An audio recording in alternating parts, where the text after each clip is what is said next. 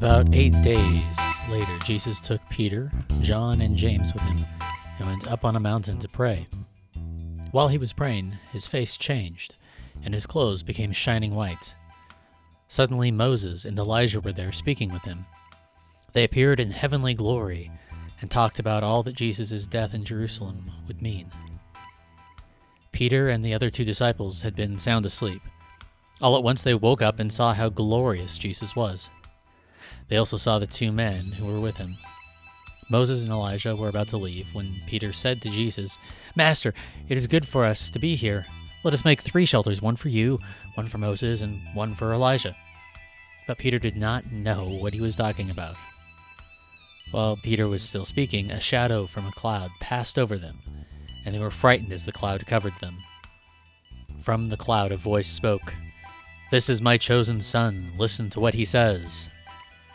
After the voice had spoken, Peter, John, and James saw only Jesus. For some time they kept quiet and did not say anything about what they had seen. May this be to us the word of the Lord. Hello and welcome to the Lectio Cascadia podcast. My name is Brandon Rhodes and I'm glad you're here. Thank you, as always, to Kevin MacLeod at Incompetech.com for the show's music. And if this show is providing meaning and beauty in your life every week, please take a moment to rate it accordingly in your podcast player of choice. And more importantly, to me anyway, send a particularly meaningful episode to someone that maybe would dig it too. So I'm gonna preface this episode by saying it's far and away the most speculative of anything I've, broadcast so far. The story it's just crazy. It's hard to make heads or tails of it. So, I feel, this is Transfiguration Sunday. It's a big Sunday in the church's rhythm of time. But I'm just baffled with wonder at every turn. The story, it baffles me. Baffles, I guess is just the right word. As I gaze at the scene, I feel like Peter, just wanting to say something thoughtful or helpful. Because I don't know better. I don't know better. I mean, Jesus' face glows. His clothes glow. He's hanging out with 2 dead guys on a mountain. And then his best friend is cut off from saying something a little dumb by a cloud yelling at him. It's so fantastical and interesting, but without like really clear meaning. It's like, well, okay, Jesus is extra special because he glows. There's got to be something more. This is one of the stories that most of the early collections of Jesus stories included this story of Christ being transfigured. It seemed really important to the early movement of his followers, but it's about a glowing guy and a cloud that screams, right? So what can I say about this? Well,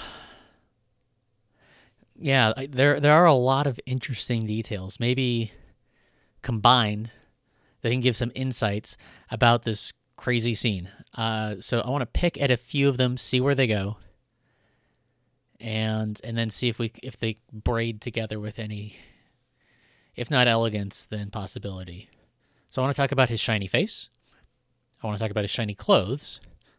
I want to talk about his new, old ghost buddies, and then the screaming cloud. All right, so let's start with the fact that Jesus is freaking glowing. Now, glowing or radiating is not something that people usually do, unless their friends had an entheogen, and I really don't think that's what happened here. And glowing people is also not typical in the Bible. It does happen in the Bible. It did once that comes to mind for me. I'm pretty sure this is the only other story in the Christian and Jewish collections of stories is from way back part of one of the most important stories that Jesus' tribe told.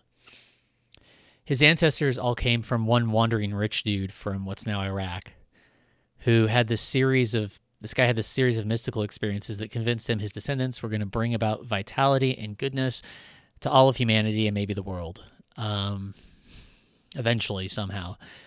But his descendants find themselves subjugated to this Egyptian empire, to Pharaoh, where they languish, but they also multiply.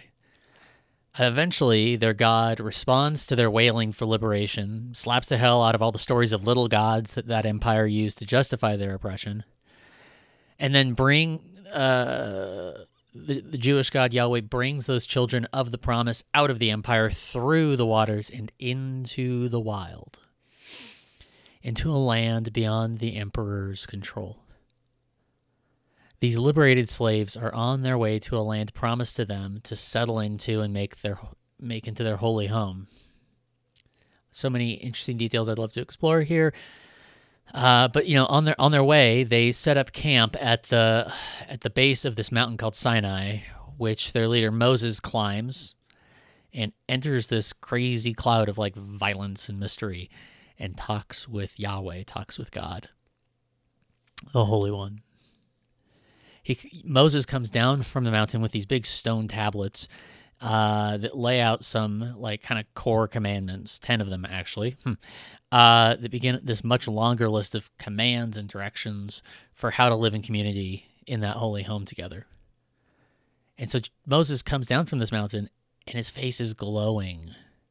You are the people of promise. And it's like, I can't even really focus on what he wrote down. It's more like, your face is glowing, dude. Please put a veil over that. So every time he goes up the mountain and talks to God, when he comes back down, he has to put a veil on his face because it's shining. And then he gets to take it off when he goes back up the mountain. So not surprising, this is one of the other stories in the lectionary for this Sunday. The primary carriers of the Jesus tradition over the centuries have found it important for all these centuries to read these two stories together every year. I'll take that as a clue. So there's something about Jesus' face glowing on a mountain that relates to this Moses story, who, Moses is one of two characters he's talking to. He is the author, Luke wants us to know, in face-to-face communion with Moses' God, Yahweh. Radiance is an image for divine intimacy. And maybe more. There might be something here to what Yahweh was up to with Moses and what Yahweh may be up to with Jesus. Dog ear that. Next up. Jesus' clothes are freaking shining. Now, this is even weirder to me. And there's really only one explicit story that I can recall. I hope to God there's somebody listening that can tell me if there's another story in Scripture of a person's clothes shining. It's from this book that chronicles the early history of Jesus' followers, where this king fashions a super shiny suit and goes out on this balcony and proclaims himself a god. And he's struck dead right there, and that's the end of his bullshit. Right? I'm shiny and I am God. Bam, gone. That's in there. Interesting story. But he makes himself, like, catch that arc. He makes himself radiant, shiny, glorious, and claims to be God. Was there something about radiance that symbolized this? I have to assume so. That there was something symbolic or presumed magic to the attire. Something, I guess more potent than OMG Dapper Man is shiny.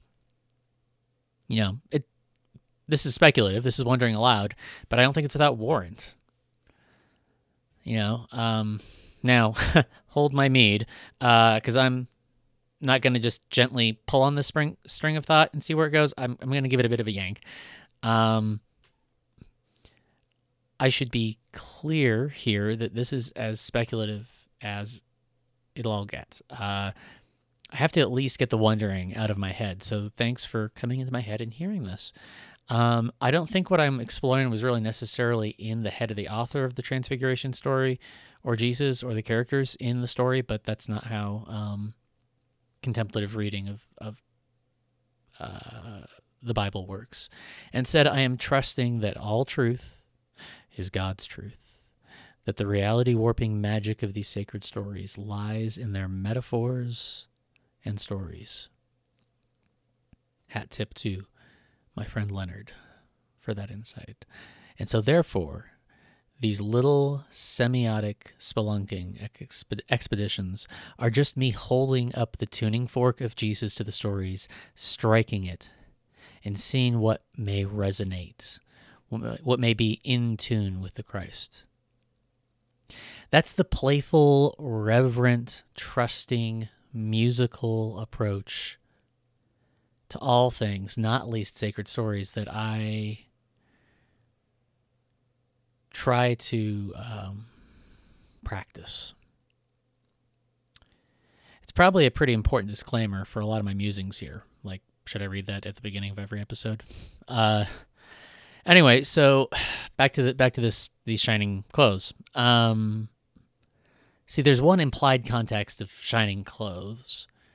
So there's the story of the king that's shiny and thinks he's God and gets killed. But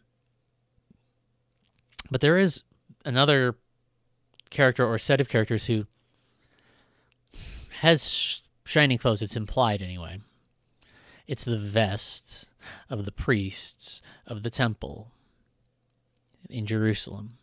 And before that, the priests in the holy tent that functioned as a mobile temple between Moses on the mountain story and his community taking over the mountain where Jerusalem would be built. They had 4 rows of these 3 different kinds of precious stones each, a total of 12 different kinds of precious stones on the vest. 12 stones, 12 tribes.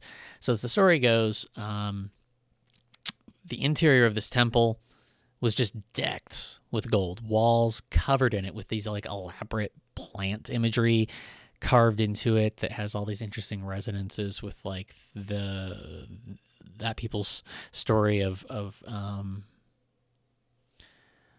some of their earliest stories of what it means to be human. There's just, oh my goodness, I want to have a whole episode just exploring that. And so there's this gold walled temple, and there's candles in it. And sometimes the presence of the divine is this radiant glory or even a pillar of fire that bounces all over the golden walls. And therefore, off the clothes of the priests. The priests have shiny stones. They're blinging. And they're in a place that is radiant. So the priests, in the presence of this holy glory, reflect divinity. The golden vegetation carvings around them reflect even more of the divine back onto them. Creation in microcosm makes them all the more radiant. The priests of Jesus' people have shining clothes. To be in the presence of the divine is to be radiant, not just with our bodies, but what we cover them with. Their holy garb reflects the Holy One. So together, the symbols that propel these stories, gossamer though it may feel between them, does comport well with this bedrock of the Jesus tradition. It's that the glory of God, which isn't just us going, oh my God, you're so great, God. God, you're great. Cool, you're great. Wow, you're big and strong and violent, and golly, you're great, God. The glory of God is depicted as radiance. And it's at its kernel, at its deepest level, the glory of God is a human being fully alive. That's how one early author, Irenaeus, put it. The glory of God is a human fully alive. Humanity fully alive. God's splendor, God's radiance, God's glory, God's shine, God's sacred shine is nothing less than humans reflecting God into the world, and even the world reflecting God into the humans. You could say that an ancient understanding of what it means to be human is to be a mirror, is to be shiny. What are we going to reflect is the question of what it means to be human. What image, what light will shine forth onto us and from us? We're going to bear an image. We're going to shine. What image will we bear? What light will we shine? This poetry awakens the way in which there are people in your life, in my life, who just seem so alive. They're human, but they just like I feel like they're more human. They're better at being human than I am. They're so full of love and abundance and truth and beauty. They radiate their presence. It doesn't mean they're like effervescent. Their presence could be subdued or flamboyant, but it radiates. They are glorious. They seem to just be in the flow of Christ consciousness. They are radiant.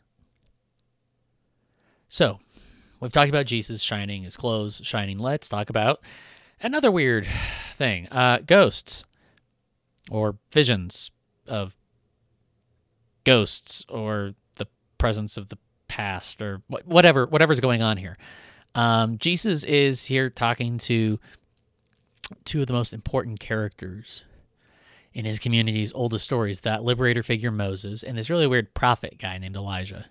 Now, both Moses and Elijah, the stories go, had mystical experiences on that same mountain Sinai, hundreds of years apart, and both figured meaningfully in how the story of their community would come to resolution, or at least how they'd get out of the bind they were in for the 500 years leading up to Jesus' time.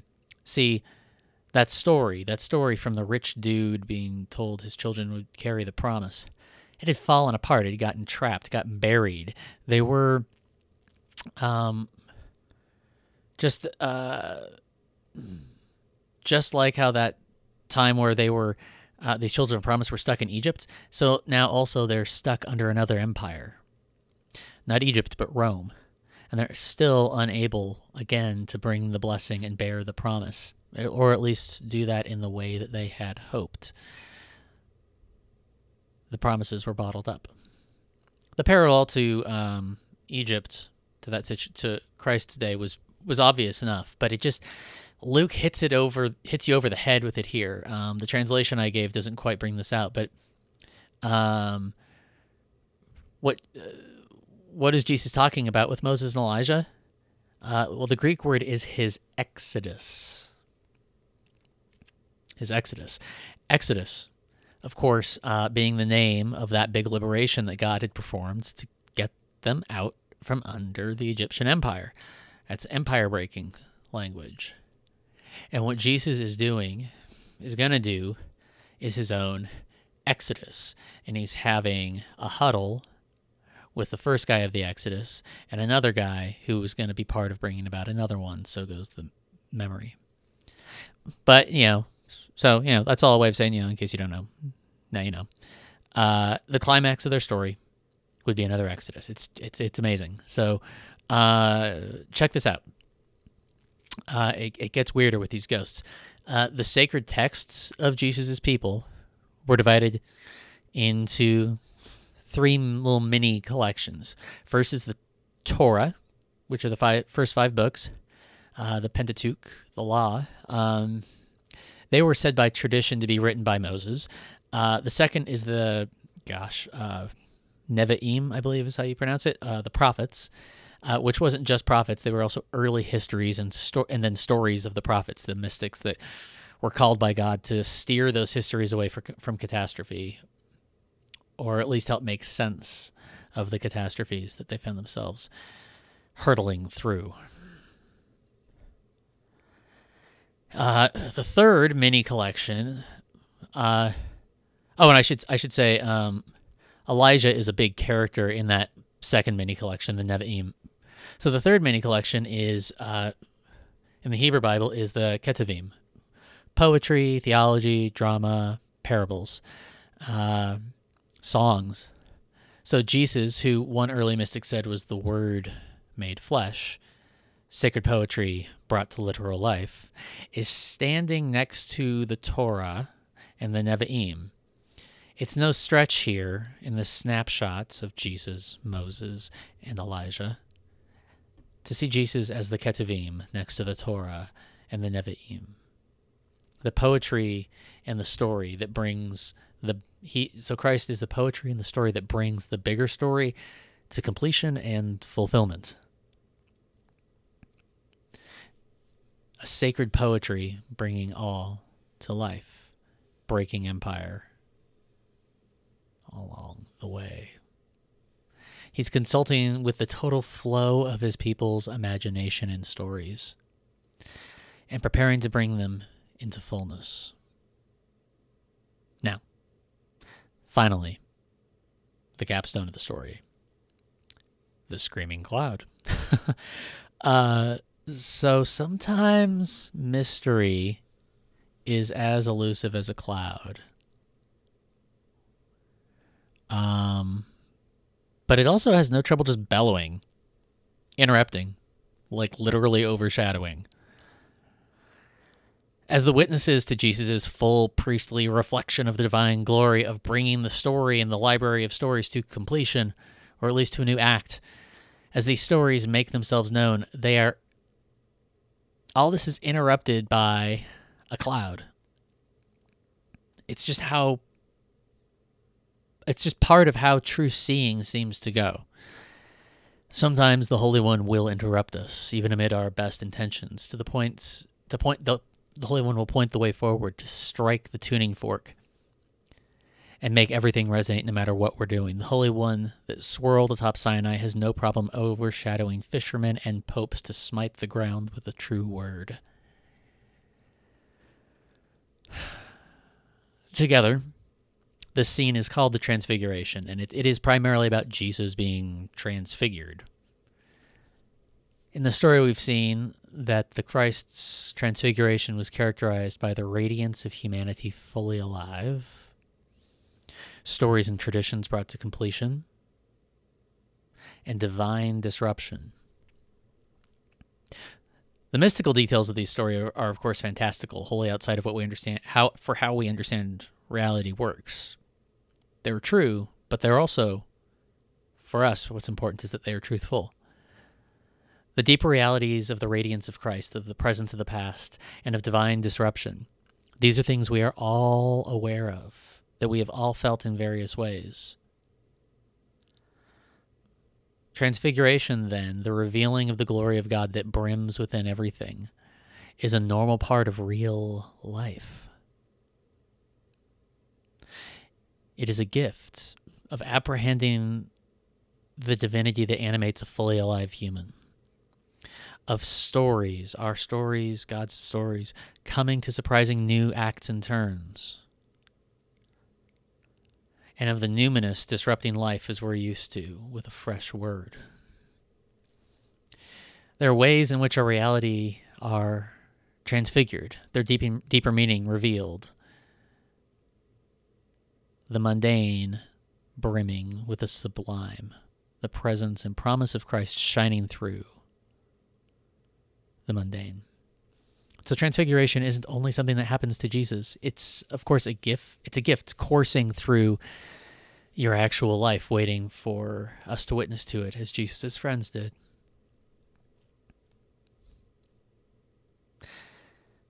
So usually I end this podcast with what I think is some kind of savvy little loop or closure or punchline. But atop the Transfiguration Mountain here, I'm humbled. I've had fun tugging on some of the threads woven throughout it. I hope that you've found something interesting to ponder through it all. But I returned to just feeling like Peter, not knowing quite what I'm saying. I'll make a tent for ghosts and a glowing guy. But here we are, seeing how these themes illuminate the reality of our lives, of how they bathe it in Christ, of transfiguration, is a reality known best by poets. So I think it probably is best that I end on a well-known poem by Gerard Manley Hopkins, God's Grandeur. The world is charged with the grandeur of God. It will flame out like shining from shook foil. It gathers to a greatness like the ooze of oil crushed. Why do men then now not wreck his rod? Generations have trod, and all is seared with trade, bleared, smeared with toil, and wears man's smudge and shares man's smell. The soil is bare now, nor can foot feel being shod. And for all this, nature is never spent. There lives the dearest freshness deep down things. And though the last lights off the black west went, oh, morning at the brown brink eastward springs, because the Holy Ghost over the bent world broods with warm breast and with bright wings. May your week ahead be filled with curiosity and wonder, gratitude and laughter, courage and presence, and may the peace of Christ be with you.